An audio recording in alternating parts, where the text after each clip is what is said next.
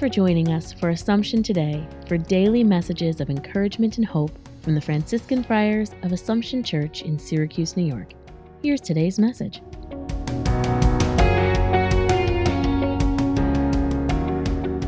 July the 30th. Have you ever heard of Blessed Solanus Casey?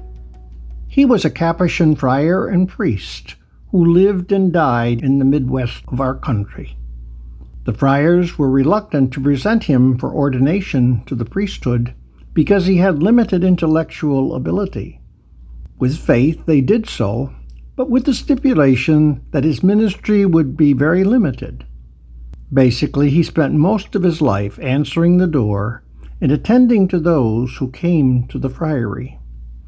In his humble ministry, he touched countless lives and preached the gospel with such great effect that at the time of his funeral, thousands gathered to pay tribute to what God had achieved through him.